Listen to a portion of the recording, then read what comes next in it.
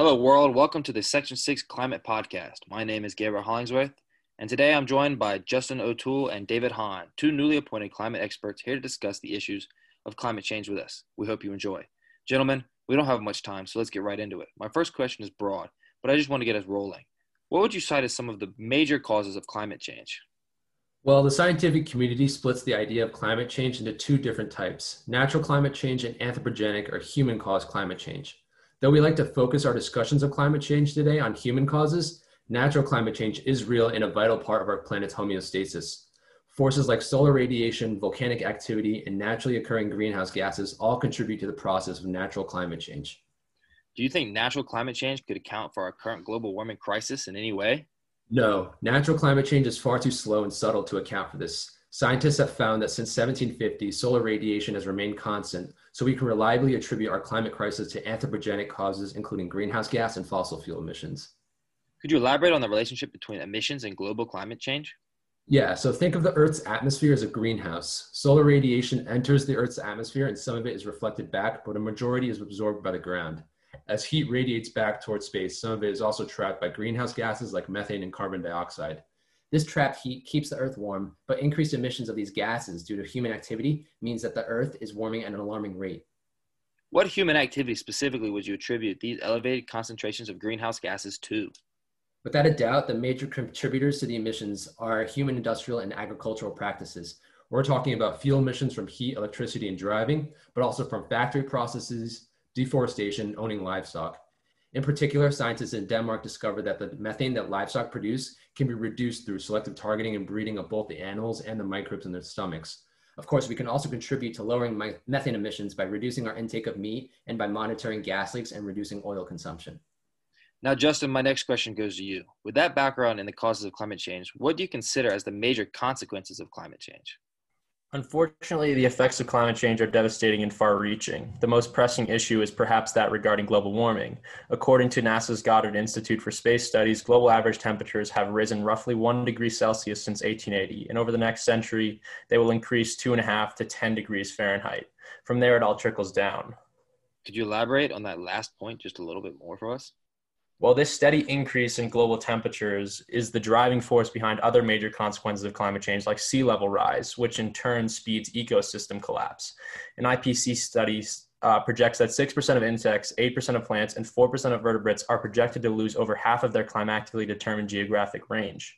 Not to ramble on too much, but scientists have already observed such ecosystem disruption with bumblebees. A 2016 study of US bees found qualitatively, compared to a 1974 study, a decrease in bumblebee abundance, an upward shift in the elevation of bumblebees and their associated plants, as well as decreased seasonal synchrony between bumblebees and these plants. The big idea here is that the delicate balance of our natural systems is being disturbed. That's terrifying. What else can we expect from the fallout of climate change? Over the next century and even decades, we'll see a dramatic increase in the frequency of extreme weather events like hurricanes, droughts, and heat waves. To take hurricanes as an example, since 1980, the incidence of Cat 4 and Cat 5 hurricanes have increased, and they're projected to become stronger and more intense as the climate warms. That is scary stuff, all right. Looks like we're running low on time, so I want to get the big question we've been dancing around. Why should the public care about climate change? The public should care because it directly affects them. I know time is short, so I'll only focus on one effect: displacement. Extensive displacement is soon to come. We'll be chased from our coastal cities like animals fleeing from logging machines. Sea levels are currently rising at a rate of 1 foot per century. This rate is 4 times as fast as it was in 1900. Our coastal populations will soon be driven out. And my final question for the two of you is, what can people do to get involved and help to reduce the climate impact? There are two fairly easy steps that the public can take that will have major effects. They can support new legislation like the Green New Deal, and they can boycott large corporations that have positive carbon footprints. All right, we're just about out of time, so I'd like to thank Justin and David for your valuable insights and valuable time. I think there's a great deal of hope for the world with regards to reversing the current trends of climate change, and it all starts with such simple measures from each and every one of us. But I'd also like to give a special thanks to our sponsor for today's episodes, the Long Guy Green Energy Technology Company, the world's leader in solar energy. Moreover, if you'd like to learn more, check out the links in our podcast description. Thank you all for tuning in, and have a wonderful, wonderful week.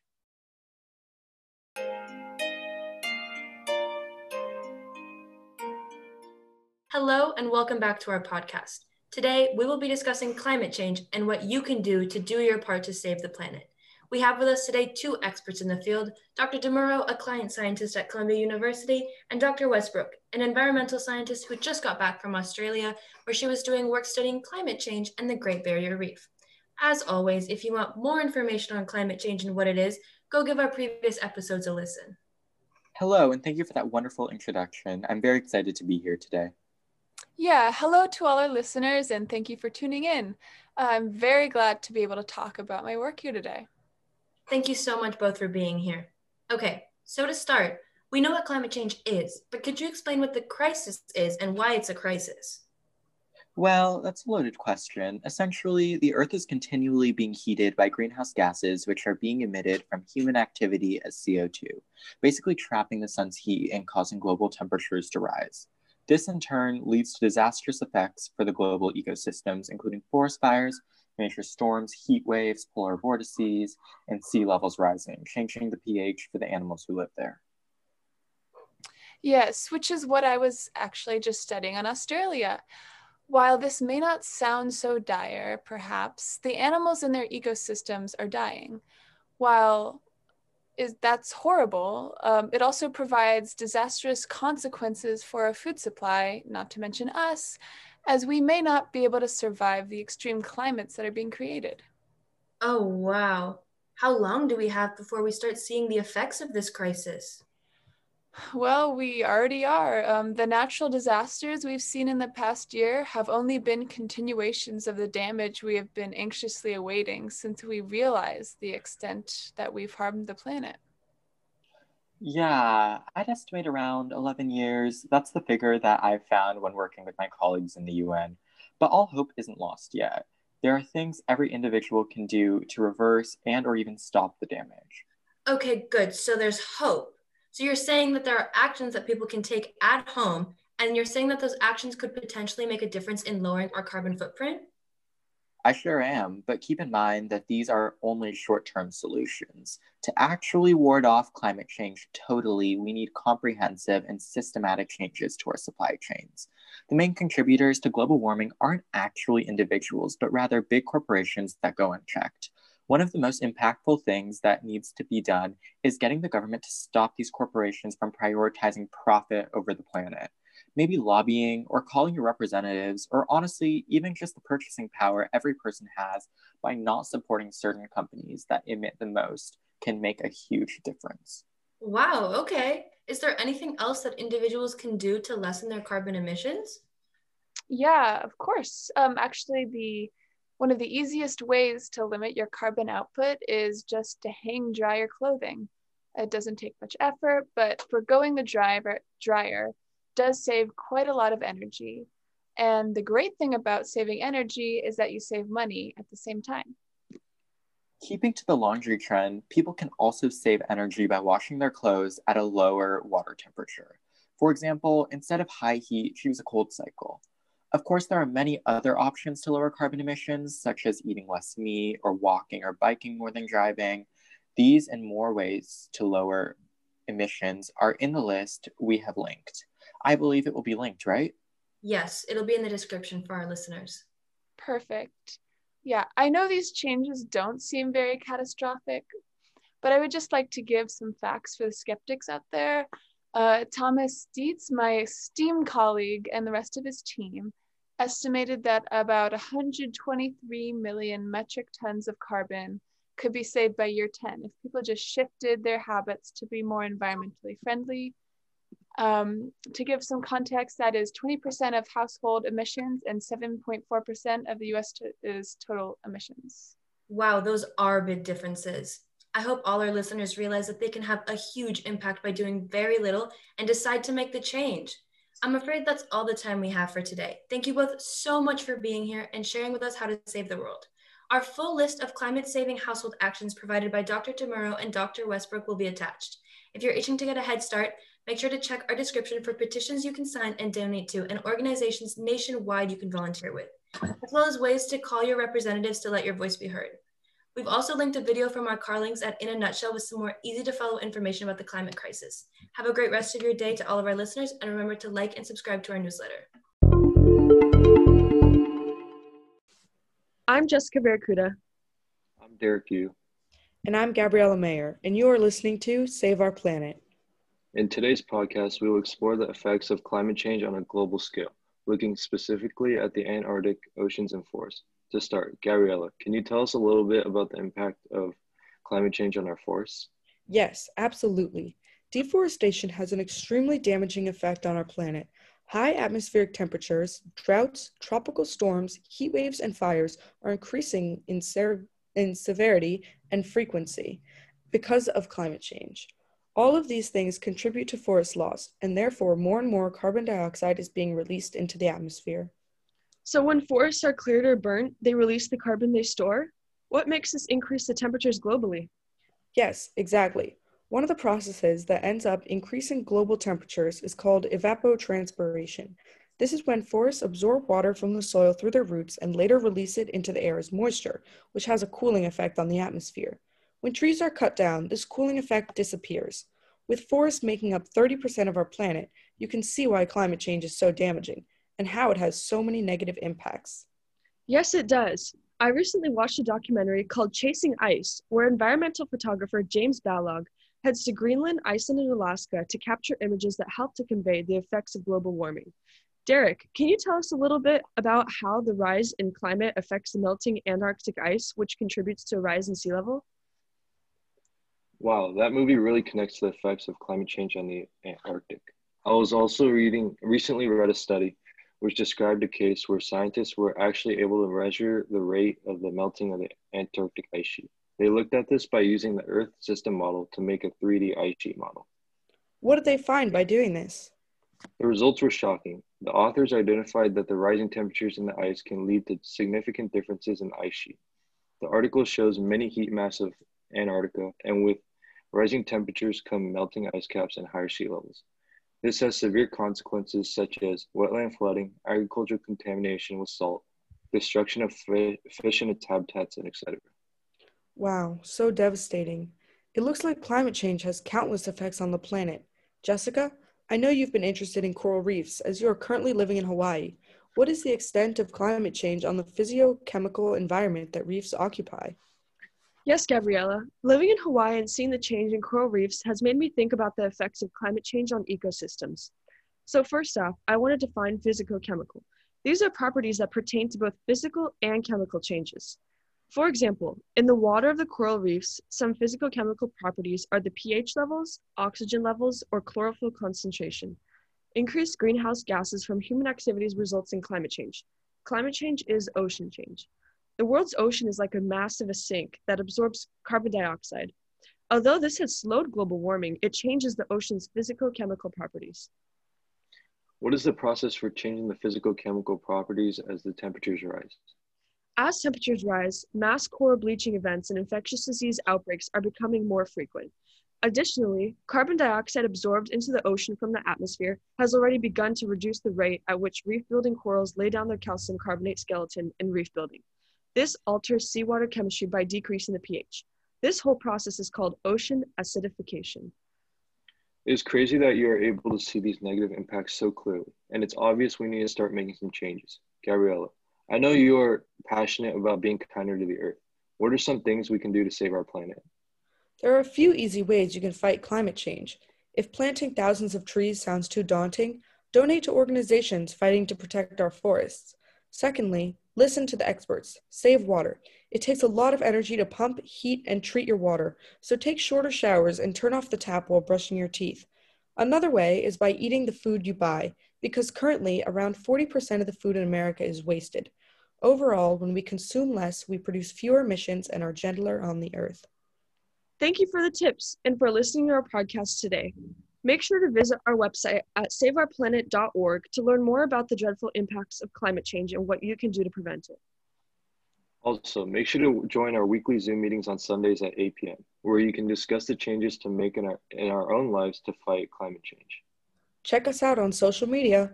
Both our Instagram and Facebook group is Save Our Planet. We hope you enjoyed today's podcast and tune in next week to learn more about climate change. Good afternoon and welcome to the Climate Museum of Seattle. My name is Professor Quinn, and today I'm joined by my colleagues Dr. Rutherford and Babin on today's look into the 21st century's role in the ongoing climate crisis. Today is Saturday, the 17th of April in the year 3022, and today's 1 p.m. Is Climate a Killer tour will commence shortly. Dr. Rutherford, why don't you start us off with a recap about what exactly is climate change? Climate change is the shift in usual weather tendencies. It is important to note this distinction. Climate change doesn't just refer to the Earth getting warmer. It refers to the overall changes or unusual weather patterns across the globe. Throughout the tour, we will discuss how this impacts various ecosystems. Our team specifically conducted research on the northern spotted owls and the Pacific Northwest, which have sadly gone extinct. We will lead you through the museum and discuss the multiple layers of the relationship between ecosystem and climate and why we need to continue to do better. I will now shift your attention to Dr. Babin, who will open with a discussion on the ways in which climate affects habitat. Climate change can affect habitats in many different ways. A lot of people used to think that it was just global warming, but there are many other side effects, including higher water temperatures, earlier snowmelt, and less precipitation falling as snow, all of which can have major impacts on a habitat. An ecosystem is a group of living things, plants and animals, all living together and interacting with each other in an environment. Different ecosystems can respond in different ways to the various effects of climate change. For example, a study conducted by my colleagues Peterson, Kearns, and Dodson from the U.S. Department of Agriculture Pacific Northwest Research Station shows that while subalpine forests were clearly at great risk of loss of habitat, other areas such as shrub steppe biomes were not as vulnerable. Dr. Rutherford will bring us to our next exhibit, How Climate Change Affects Animal Species. Thanks, Doctor. Of course, climate also plays a large role in the success of various animal species. We as humans even feel the difference. When it's too hot, we stay inside with the AC. When it's too cold, we bundle up in blankets and sweaters. Unfortunately, our animals don't have this option. The published article, Population Trends in Northern Spotted Owls, Associations with Climate in the Pacific Northwest, by our colleagues Elizabeth Glenn, Robert Anthony, and Eric Forsman, reveals how interconnected slight shifts in climate have on a species' success. Nesting season, prey populations, and simply habitable temperatures greatly affects population. Even small shifts in climate can largely impact the success of a species, which really emphasizes the importance of preserving the environment. As noted by the authors, looking at the impact of climate change long-term on a species' success is difficult and unclear. Each individual ecosystem is so complex and interconnected that no truly general model can be applied to all habitats.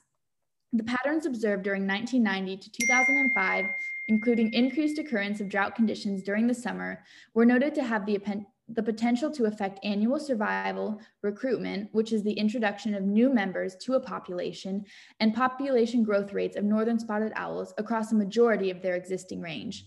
And these scientists were correct. These effects of climate were a main reason we lost this once beautiful species. The complexity of this one example should really emphasize why doing our part to battle climate change is so important. As much as scientists want to effectively model and create a strategy to preserve every species and ecosystem, it's just not possible. The best way to save more of these species is to maintain a high-quality habitat. You can do your part by limiting the emission of greenhouse gases. Human activities have a shockingly large potential to cause continued damage. Next, Professor Quinn will discuss how these results manifest through the interconnectedness of ecosystems. Well, Dr. Rutherford, on display to our left is a 2008 scientific article entitled Global Change in Species Interactions in Terrestrial Ecosystems. The findings laid out in this study really set the foundation for the next decades of research into how factors such as carbon dioxide enrichment, nitrogen deposition, and biotic invasions negatively alter the strength of symbiotic relationships in predator-prey dynamics. Biotic invasions like the introduction of Japan's Pacific oyster onto the coasts of Washington state are aided by a reduced temperate season and longer periods of warmth from larger amounts of circulating greenhouse gases. These human-induced carbon dioxide and methane emissions in the 21st century acted as the main contributors to the eventual extinction of this species of Pacific Northwest owl. The effects of anthropogenic climate change are daunting to say the least, and when we combine this one instance of a now extinct species on a larger scale to look at the interconnectedness of ecosystems on a global scale, the results are stupendous. Thanks so much for coming to our tour. Visit our website where new updates on research and informational articles are frequently uploaded.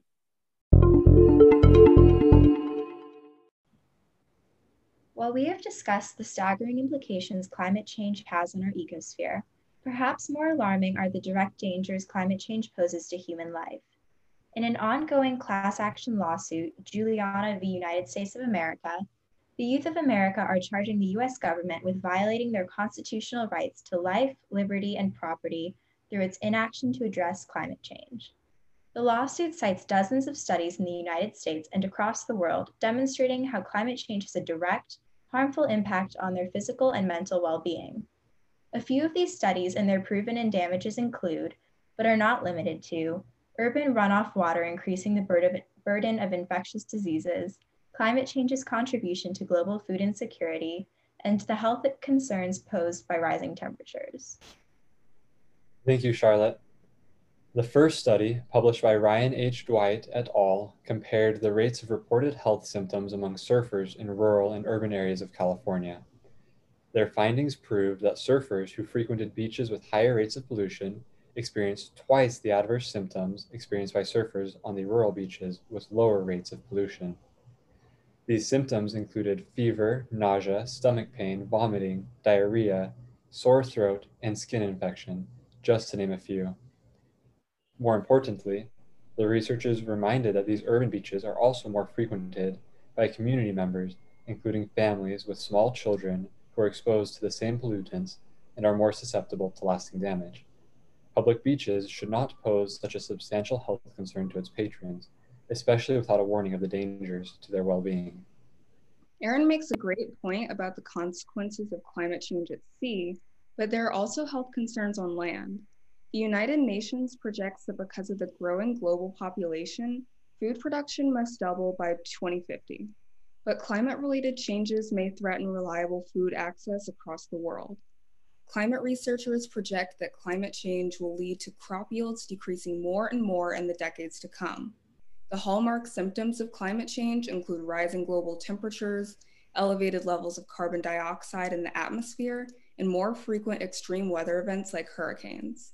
Aside from the negative consequences of these changes themselves, these effects are expected to contribute to plant diseases becoming more widespread and more severe. According to Chakraborty et al., a type of plant disease, Fusarium head blight, can diminish the quantity and quality of future wheat harvests. Because wheat is our primary source of carbohydrates, this possibility alone makes the need to address climate change only more dire. Amariah mentioned the dangers of rising global temperatures, which was also the subject of a series of correlational studies conducted by Hongela et al., tracking the relative risk of heat-related morbidity on a global scale. They discovered two overall trends. Firstly, high ambient temperature exposure has negative health effects when examined in a vacuum. Such risks include cardiovascular and respiratory diseases, increased transmission of infections, and accidents resulting in hospitalization. The CDC's Extreme Heat Adaptation Tool shows the threat of heat-related illness in major US cities, as well as the response plans put in place by local governments. However, the data also highlights humans' surprising adaptability to this change, which has combated such detrimental health effects to an extent. In Seoul, South Korea, it was found that cardiovascular mortality in late summer has decreased by a statistically significant factor in the past 3 decades, despite each 1 degree increase in temperature. Such human resistance could be attributed to biological factors of adaptability, technological advancement, and government and community action. It is important to note not only how climate change and rising temperatures can affect health, but how human efforts can diminish these risks, particularly for disadvantaged communities in developing nations and in growing urban areas. Clearly, climate change presents a formidable challenge, but we as humans are not powerless to mitigate its effects. Policymakers can draft and implement solutions to combat the dangers posed by climate change, and private citizens can urge their leaders to take action, and not just through class action lawsuits.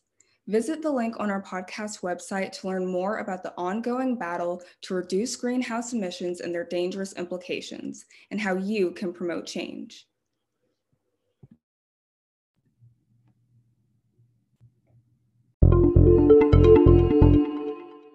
Our Earth is dying.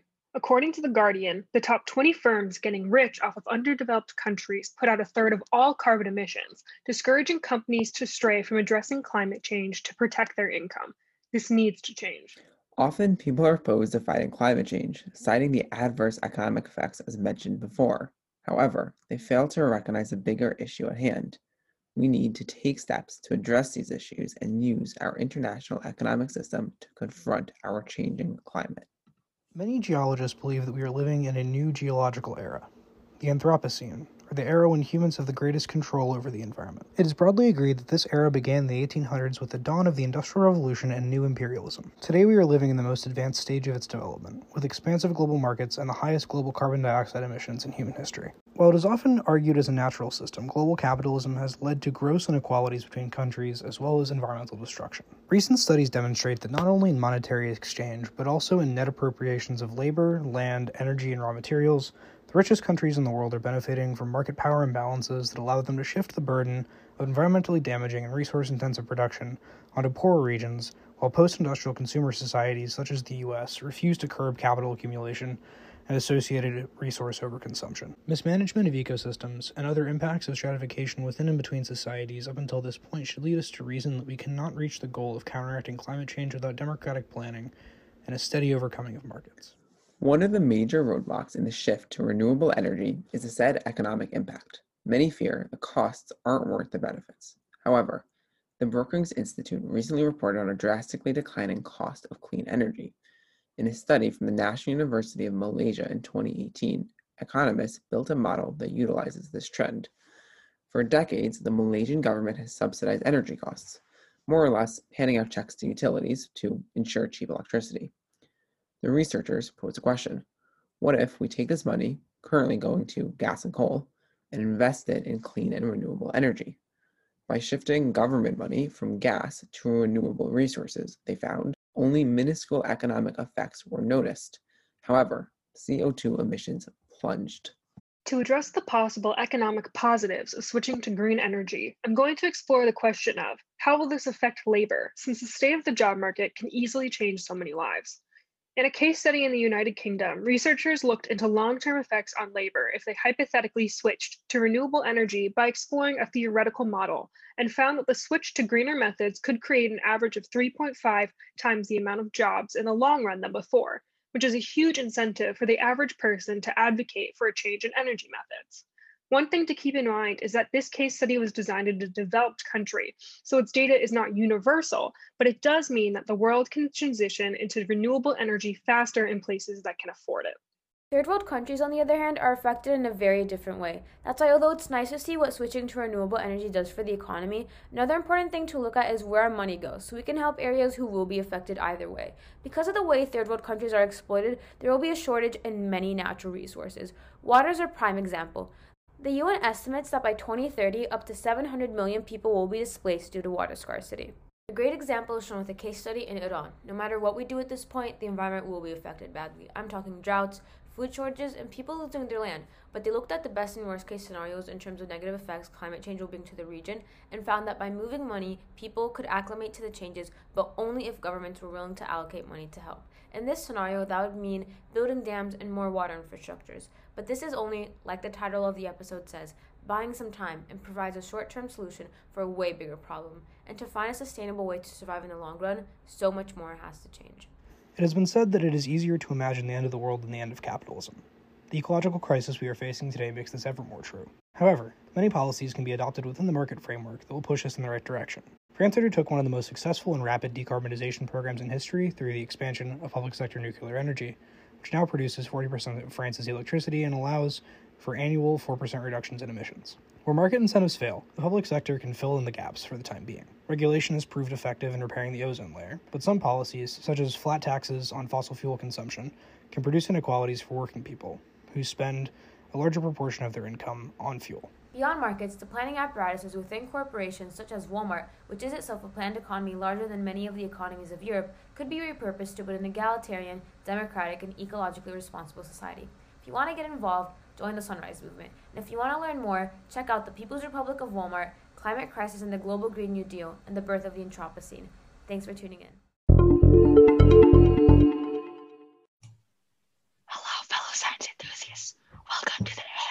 Science podcast. Please sit down, grab a drink, put on headphones, and make yourselves comfortable. Our segment today explores the possible pathways towards switching to a renewable energy sector and the economic effects of doing so. We also consider the technologies that may help this transition and other alternative fuels. We all have researched papers on these topics and would like to share them with you in this ASMR format. One of the biggest, more urgent issues of our time is climate change. It's unfortunately reached a point where we may face devastating consequences and create a polluted world like in Wall-E. One way we can curb climate change is through a radical change in the energy sector that replaces fossil fuels with clean energy. According to a graph by National Geographic that showed energy consumption, renewable energy unfortunately only makes up less than 20% and shows how much change is necessary. According to the role of renewable energy in the global energy transformation, renewable energy would need to replace at least 2/3 of the global energy demand so that by 2050, global surface temperatures remain below 2 degrees Celsius. This information is based on mathematical models for energy and economics from 150 different countries. The EME econometric model predicts that the transition will boost global GDP by $52 trillion and create net 19 million jobs. According to a video from ASAP Science, as of 2017, renewable energy is cheaper and more efficient. The cost of a solar panel cell in 1977 was $76. Now it only costs 50 cents.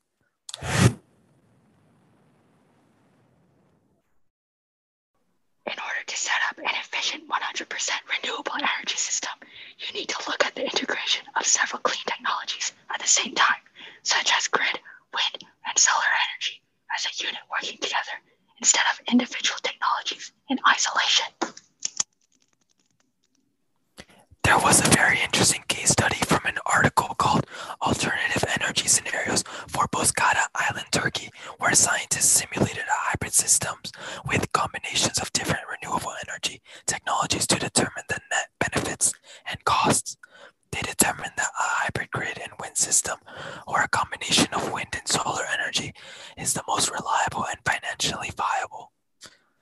Implementing these hybrid systems is a great solution to the problem. Unfortunately, we cannot jump immediately to 100% fully renewable energy. This may sound discouraging, but this does not include new technological advances or alternative fuels such as biofuels. Forrest, I believe you know quite a bit about biodiesel.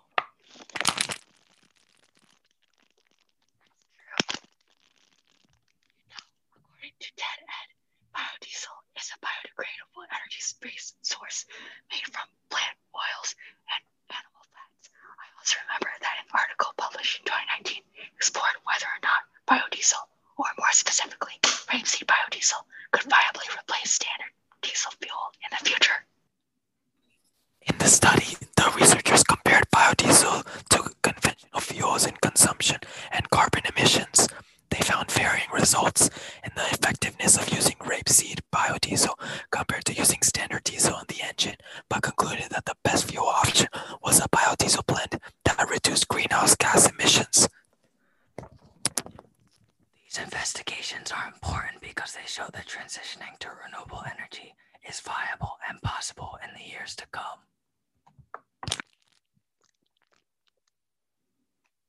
We've reached the end of our ASMR Science podcast. Thank you all so much for listening. If you're interested in supporting our show, please visit our sponsor, audible.com. They have a wide range of audiobooks to choose from. And if you enter our promo code ASMR, you'll get your first book free. We recommend listening to The Third Industrial Revolution by Jeremy Rifkin for more info about alternative fuel.